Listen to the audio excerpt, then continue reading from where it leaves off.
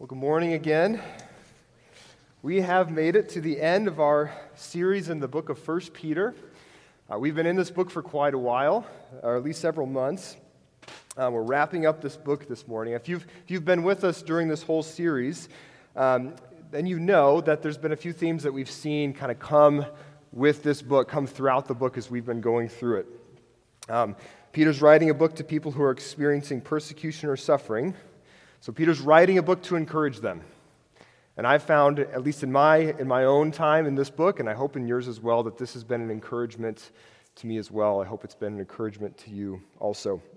So before we read our passage, which is the end of 1 Peter 5, let's pray together, and then we'll read and begin. Father, we thank you for your word.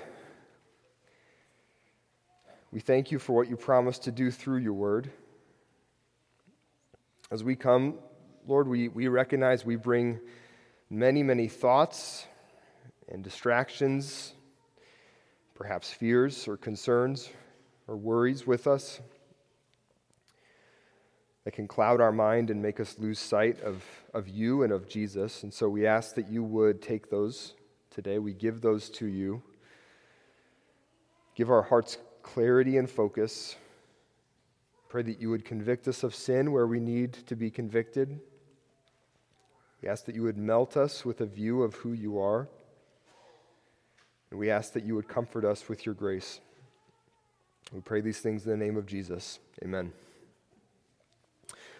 All right, well, let's read our passage today this morning, 1 Peter chapter 5. We're going to be reading the second half of verse 5 all the way through the end of the book, verse 14. Peter writes this: "Clothe yourselves, all of you, with humility toward one another. For God opposes the proud, but gives grace to the humble. Humble yourselves, therefore, under the mighty hand of God, so that at the proper time he may exalt you, casting all your anxieties on him because he cares for you. Be sober-minded, be watchful. Your adversary, the devil, prowls around like a roaring lion, seeking someone to devour. Resist him, firm in your faith, knowing that the same kinds of suffering are being experienced by your brotherhood throughout the world. And after you have suffered for a little while, the God of all grace, who has called you to his eternal glory in Christ, will himself restore, confirm, strengthen, and establish you. To him be the dominion forever and ever. Amen. By Silvanus, a faithful brother as I regard him, I have written to you, exhorting and declaring that this is the true grace of God. Stand firm in it. She who is at Babylon, who is likewise chosen, sends you greetings, and so does Mark, my son. Greet one another with a kiss of love. Peace to all of you who are in Christ." This is God's word. Now, at the beginning of this sermon series, we used the example of President Zelensky in Ukraine, talking about what it's like to follow a leader who's not afraid to stay with you and to go through whatever it is that he's calling you to do. The fact that Zelensky has still not left Ukraine permanently to govern from some safer place, I'm sure has had a very important effect on the troops and those who are fighting against the Russian invasion. Now, at that time, I was hesitant to use that example because it was early in the invasion. I wasn't sure if Zelensky would stick it out, but he has. And so I think that is a powerful picture in some ways of what Peter wants us to see about Jesus in this book. And that is that there is no danger and there is no suffering that we will experience as Christians that Jesus did not go through himself. He went there first. And not only that, but what we can say as Christians with certainty is that at the end of our suffering for Jesus, that there's going to be a reward. And until that time, and the time now, Jesus will be with us. And so today in our final passage of this book of 1 Peter, we're going to see those same points. And another way of saying this that I hope is one of the things that we take away from the book of 1 Peter is that Christ's pattern will prevail. I hope we see that as we end today and also throughout the whole time of our time in the book of 1 Peter, that the pattern that Jesus showed us will prevail. So we're going to look this morning at how our passage shows that to us in 3 different points. First, it's through humility that God brings us to glory. Second, we must watch for the adversary. And third, God promises to protect his people. And it's my hope today as we walk through these closing words in the book of 1 Peter that this pattern that Jesus has set for us would give us the confidence and the courage that we need to face whatever suffering that we might experience for the name of Jesus. So, with that, let's take a look at verse 5 and 6, the second half of verse 5 and verse 6. And our first point, that it is through humility that God brings us to glory. Peter writes this, "Clothe yourselves, all of you, with humility toward one another, for God opposes the proud, but gives grace to the humble. Humble yourselves, therefore, under the mighty hand of God, so that at the proper time he may exalt you." Now, last week we looked at Peter's instructions to the elders of the church and to those who are younger in the church as well. But at the end of verse 5, you might have noticed this last week if you read ahead, he broadens this focus out to everybody in the church, no longer specifically related to either those who are younger in the church or to the elders. This is to everybody. And he instructs everyone, all of us, to clothe ourselves with humility, which is a great word picture, this idea of kind of wrapping yourself with humility in your interactions with others. And that plays a really important role in shaping the way that our church body will interact with one another. You might have heard the phrase that humility isn't necessarily thinking less of yourself, but it's thinking of yourself less. Not like a perfect definition, I think, of humility, but there is a part of that is really actually helpful here, I think. Among our church community, our goal as we interact with one another is not to bring attention or glory to ourselves, but our aim is to think of ourselves less as we magnify Jesus more. As we interact with one another, our goal is not to bring people's focus to either what we're doing, how we're serving, what we're going through, but our goal should be to point people to the Savior. And that kind of creates this, what I think is like a virtuous cycle in a sense, because the more that we see Jesus clearly from his word, and the more that we get to see him in our interactions with our brothers and sisters here, the more we recognize that we don't need to draw attention to ourselves, because there's something far better that our own attention and our brothers and sisters' attention can go on to, which is Jesus. And it's not just towards one another, though, that we practice humility. You saw this looking down in verse 6. Peter says to humble yourselves under the mighty hand of God, so that at the proper time he may exalt you.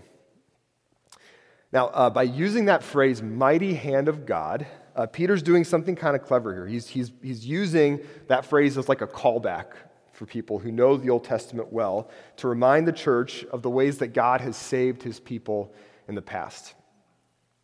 And there's all sorts of points all throughout the Old Testament that speak about God's mighty hand as he brought, specifically, how he brought the Israelites out of the land of Egypt, out of a place where they were experiencing a great deal of persecution because they were God's people. So I'm going to read through a few of these verses from the Old Testament. Listen along. They won't be on the screen, so just listen as I read them. Exodus 32:11.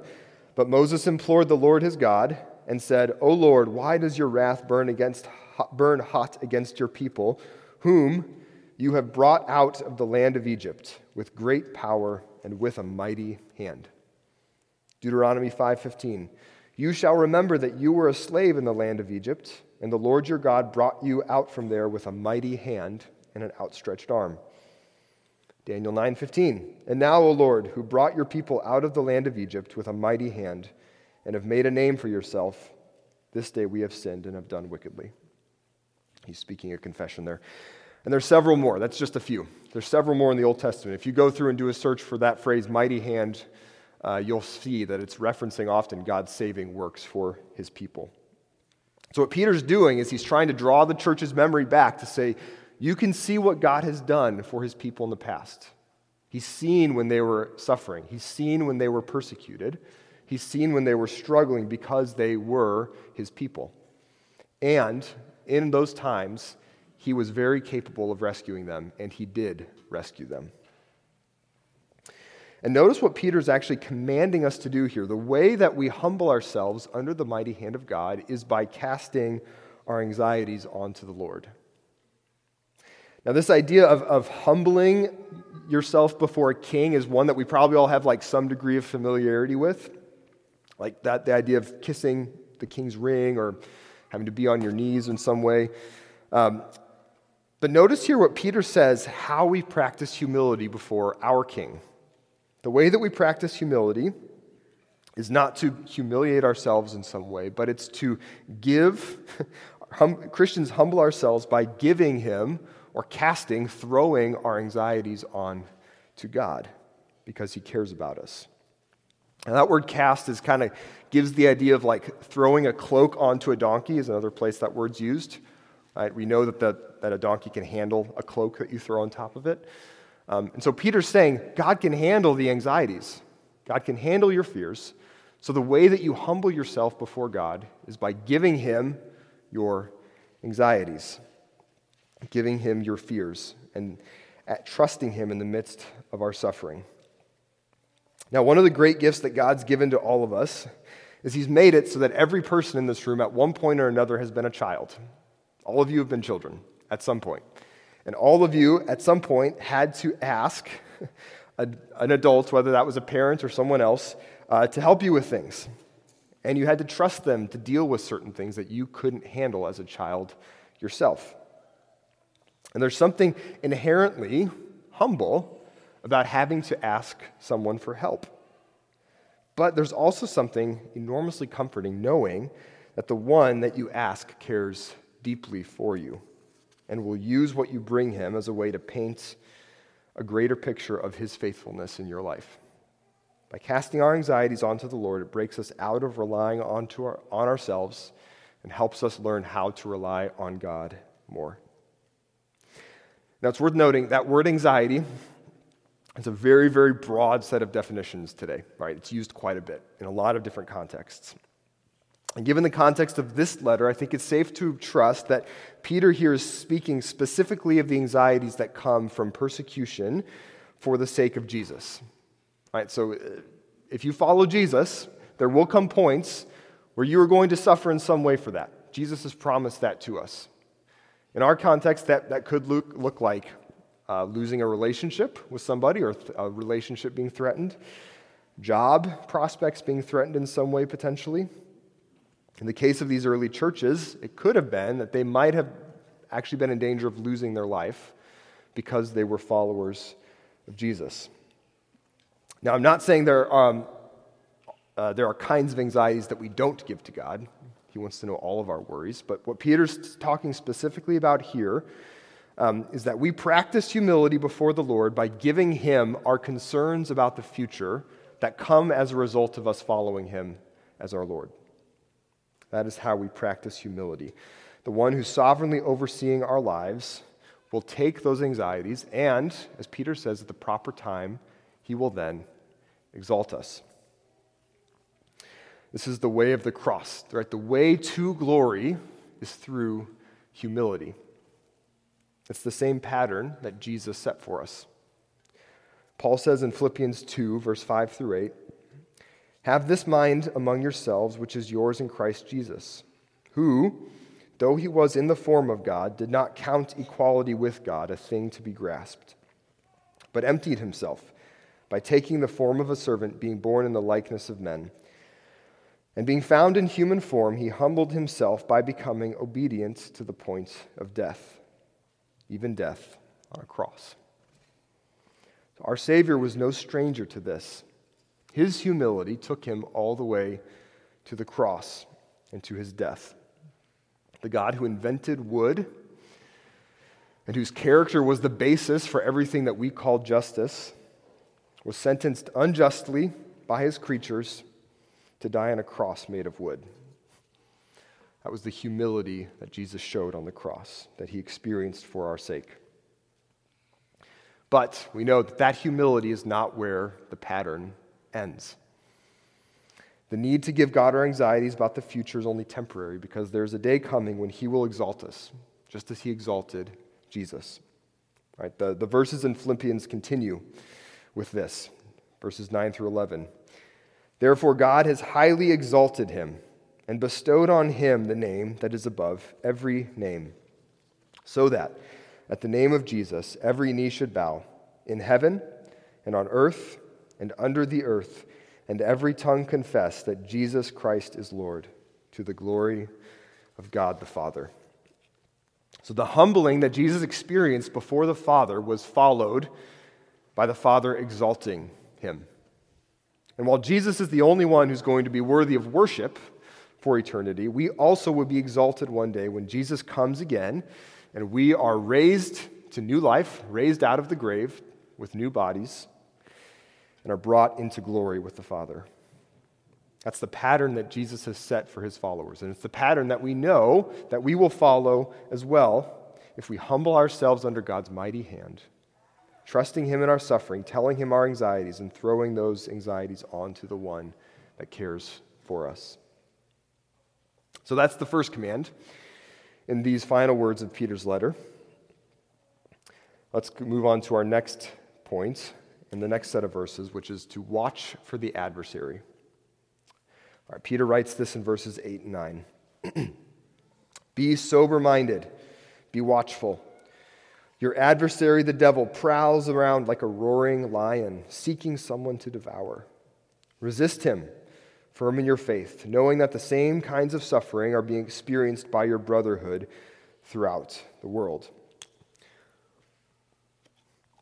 So Peter's shifting the focus for a moment away from the church, and now he's shifting it onto the enemy, the devil, and how to defend against his attacks. Now, there's a new movie coming out in August. I saw a trailer for during the NBA Finals. It looks like it takes place somewhere on a safari, probably out in Africa. And at least from the trailer, what it looks like is it's a group of people on a safari, and they become this target for an angry lion who's going around just maiming people, killing them without eating them. And there's this scene that stuck in my mind where one of the people who's part of the movie is running to get back to the car, and you can't see the lion, and then he jumps in the car, slams the door, the lion hits it, almost breaks in, and he's just safe with his daughters. It's kind of one of those jump scenes, and I don't know anything about this movie. I'm not recommending it, but my assumption is that it's the kind of movie where after you're done, if you go home at night, you're pretty sure that there's probably a lion around the corner in the dark, right, when you're going to the bathroom. Which is kind of a creepy and gory image, but that's what Peter wants us to understand when we think about the adversary, when we think about the devil. All of us are material creatures. We think about the world in very material ways. What feels most real to us is what we can see or smell or hear or touch. And so it's easy to lose sight very quickly that there is a spiritual world around us. And in many ways, that spiritual world is actually more real than what we are experiencing in the material world around us, because it's more durable. It's been around longer than anything we can see around us today. And there's one particular being that's opposed to God that we hear the most about in Scripture, which is the devil, or the Satan, I believe is how you would technically pronounce it from the Old Testament, the Satan, which is the adversary.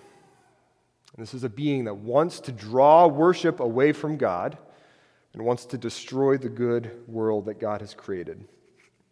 In Peter's words, the devil wants to devour you. In Luke chapter 4, Luke tells us about a time when this being came to Jesus to try to use all these temptations to get Jesus to worship it. The story's very wild in a lot of ways, because you see that this being so arrogant that it thinks it can get the Son of God to worship it,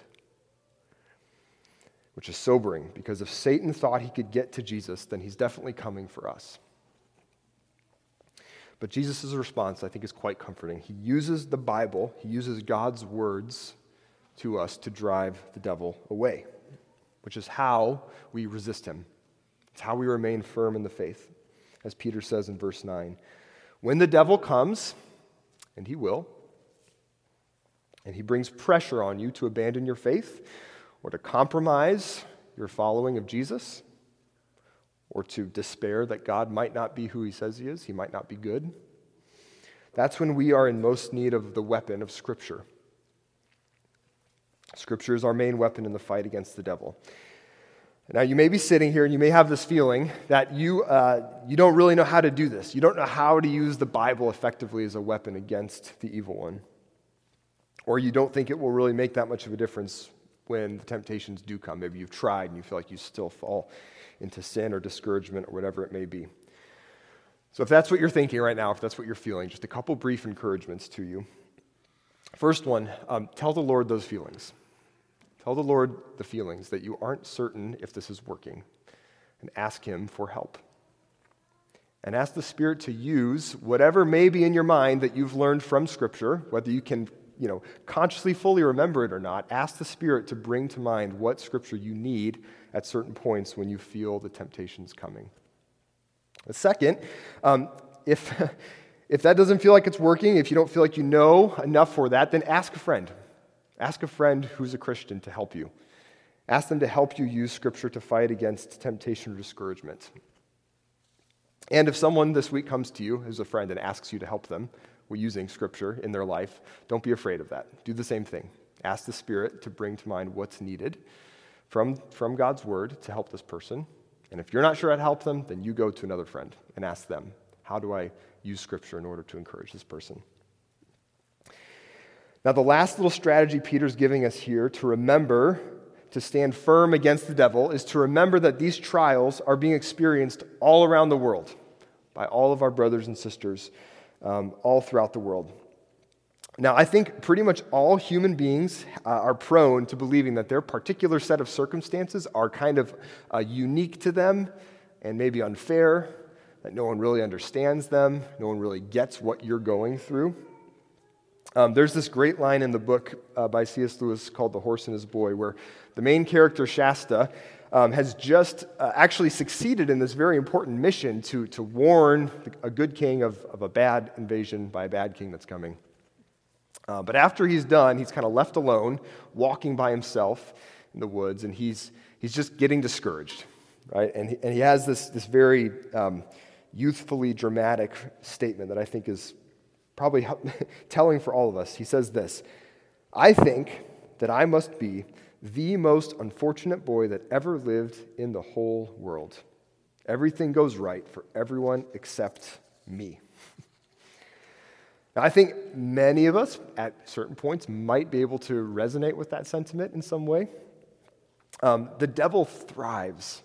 The devil thrives when we think we're alone and when we isolate ourselves from other believers.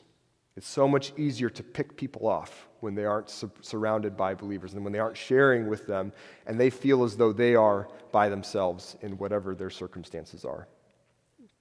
But what Peter wants us to do is to recognize that whatever sufferings we are going through, those are part of the battle that we're fighting with all of the church all around the world. In fact, that's the battle that's been being fought for centuries, for millennia, from all of our brothers and sisters who have gone before us, all the saints who are in Christ. And that's a very significant mindset shift, because it shifts us from feelings of self-pity, right? No one gets me, no one understands me, to recognizing that you are part of a great battle, a battle for the souls of the world, and we are a part of that as we face the temptations and discouragements that the devil brings against us. Now, what shakes Shasta out of his sadness and his pity party as he's walking is he suddenly realizes he can hear breathing close to him. And as he remembers back, he's like, I'm not actually sure when this breathing started. And it terrifies him. He realizes he's not alone as he's walking in the darkness.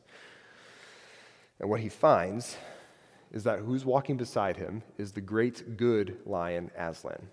I recognize I'm kind of mixing metaphors with the bad devil is the bad lion, Aslan is the good lion, but you can follow. Shasta, all throughout the book, had thought that he had this lion stalking him, trying to eat him. Right? It had shown up at different points, driven him in certain directions. But what he finds out, is that the good lion, Aslan, who's the Christ figure in this book, has been protecting him his entire life, from the moment he was born. It's been protecting him from things that want to eat him. It's been driving his steps in certain ways, and now was walking along beside him when Shasta felt that he was alone. Now, because this is the final bit of this letter, the last thing Peter wants to tell us, the last thing that Peter wants these small churches to know is that they are not alone in their suffering. Although the devil is prowling, and we have to watch for him, the God of all grace is there with us, and he will not leave us. The great lion Aslan is protecting us as we make this journey. So, this is going to lead us to our final point, which is that God promises to protect his people. So read down again with me verses 10 and 11. After you have suffered a little while, the God of all grace, who has called you to his eternal glory in Christ, will himself restore, confirm, strengthen, and establish you. To him be the dominion forever and ever. Amen. So Peter's final words to these churches are meant to kind of draw their minds upwards, away from their circumstances, away from what's going on in their lives, and place them onto God and onto God's promises. And so as we close our time in 1 Peter, that's where I want our minds to go as well. To finish our book by looking at what God promises to do for those who are his, those who follow Christ. Now we've seen over and over again in 1 Peter, Peter understands that we need motivation to persevere when suffering hits. We need motivation to continue forward in the Christian walk.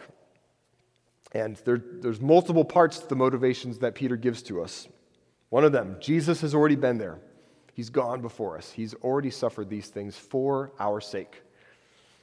But also, that there is a great reward for those who persevere through the trials when they suffer for the sake of the gospel. Which is why Peter can tell these churches with confidence to persevere through the suffering that they're experiencing for the sake of Christ, because he knows a reward is coming. And we need to know that too. And that reward is the eternal glory in Christ and the promise that God will restore us, will confirm us, strengthen and establish us. So Peter's ending with the end in mind. He's ending the book with the end of all things in mind here. He's reminding us of the glory that's coming for those who remain firm in their faith, the eternal glory that we experience in Christ. And this is the final hope of the gospel. This is the last part of the pattern that Jesus has set for us. As Jesus humbled himself, we humble ourselves under the mighty hand of God. As Jesus was tempted, we will be tempted as well. And finally, as Jesus was brought back to life from the dead, as he went to be with God in heaven, also we will spend eternity, having been resurrected and living in a remade earth in the presence of our God forever. So that is the hope of those who have trusted in Jesus for their salvation and who have given their lives to him as a living sacrifice. Now, if you haven't done that, if you have not given your life to Jesus, then this promise is not for you. This is not Peter's promise to you. It's only those who are in Christ Jesus, who believe in Jesus, and have chosen to follow him. But the promise can be for you if you do choose to give your life to him. There isn't a ton of hope to be found in this world in suffering without the promise, without some kind of promise that it will be temporary and it will be worth it. And that is what Peter says Jesus offers to those who put their trust into him. Now, we've been using, you might have noticed, verses 10 and 11. We've been using these verses as a benediction for the past several weeks. And I've been ending our services by saying, may the God of all grace, etc., through the rest of those verses. I do want to make sure I point out to all of us, there's no may in what Peter says here. We've been using those as a benediction to bless our church as we go forth. We know those words are true, that they're true of those who know Jesus. But Peter's not saying there's any sort of question involved in it. This is true. Peter says this is what God will do. This is the final hope of the gospel. I want to make sure I point that out. He says that he will restore his followers, he will confirm them, strengthen, and establish them. Now, each of those words, restore, confirm, strengthen, and establish, all of them, there's a lot of overlap in the Venn diagram if you kind of were to make a diagram of what they mean. But they all have to do with kind of building something onto a firm foundation, right? Placing something on a sure foundation that won't be shaken. So actually that word establish at the end is perhaps a good way to actually summarize the entirety of what Peter's trying to communicate to the believers at the end here. And so this is the last promise that Peter gives to these churches, and it's the last promise that I want to give to us here. So if you are a believer in Jesus, if you are a follower of Jesus Christ, I want you to hear this loud and clear as we end the book of 1 Peter. If you feel weak in your faith, if you feel like you're unmoored, or if your circumstances are more than what you can handle, know that the God of all grace has promised that he will establish you one day.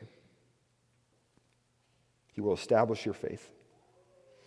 If you feel weak, God has promised that he will confirm and strengthen what weak faith you may feel that you have. And he will not let you fall away. So I encourage you, don't give up. Don't fall away. Don't allow discouragement to win your heart, because the God of all grace has promised that he will be with you as you walk through this life, all the way to the end. Now, something I've found very encouraging as we've gone through this book of 1 Peter is that it's worked to kind of stretch my understanding of God and of what Jesus went through for my sake, and in particular of what Jesus was willing to go through to save us. What he was willing to go through to bring us to the end. What his love for us made him willing to do. Because suffering can potentially suffering can make us in the wrong moments question that a bit. Question who God is. Question his love for us. Or perhaps lose sight of God's goodness. But what Peter shows us so clearly is that whatever suffering we may experience for the sake of Jesus, Jesus went there first. Jesus already went there first, and he's with you now. Whatever we may face, Jesus went there first, and he is with you now because he loves you. Jesus went to every depth of suffering because he loves you. Jesus was willing to die to pay for your sins, to justify you before God, and to bring you into eternity with him because he loves you. And he will be with you, whatever you might face in this life. So, Hope Fellowship, as we end our time in the book of 1 Peter, there's a few things that I want to have us walk away with, perhaps as a way to pray for our own church body as we walk away from the book of 1 Peter. First, that the Lord would give us the grace, as Peter says in the first chapter, to be able to rejoice when we are grieved by various trials. Because we know what God's up to in our trials. We know what he's up to in our suffering. He's using them to make us lose sight of ourselves, to force our dependence onto God himself, and then to transform those things into something that will bring even greater glory to God in the end. Second, when we do experience various trials and suffering, that the Lord would strengthen our minds, not to be drawn to ourselves, not to shrink down to the level of our own circumstances, but to be placed onto our Savior and what he already walked through for our sake. And finally, kind of sum all these up, that the Lord would use any suffering of his saints at Hope Fellowship to bring us to eternal glory and to bring eternal glory to Christ. So those are what I'm hoping, I pray that we walk away with from the book of 1 Peter. So let's close in praying, and we'll pray those things for ourselves. Let's join in prayer. Father, we thank you for this book. We thank you for Peter's work in writing, the ways that you used Peter. You used his life, his circumstances to write these words. Your Spirit write these words for our sake.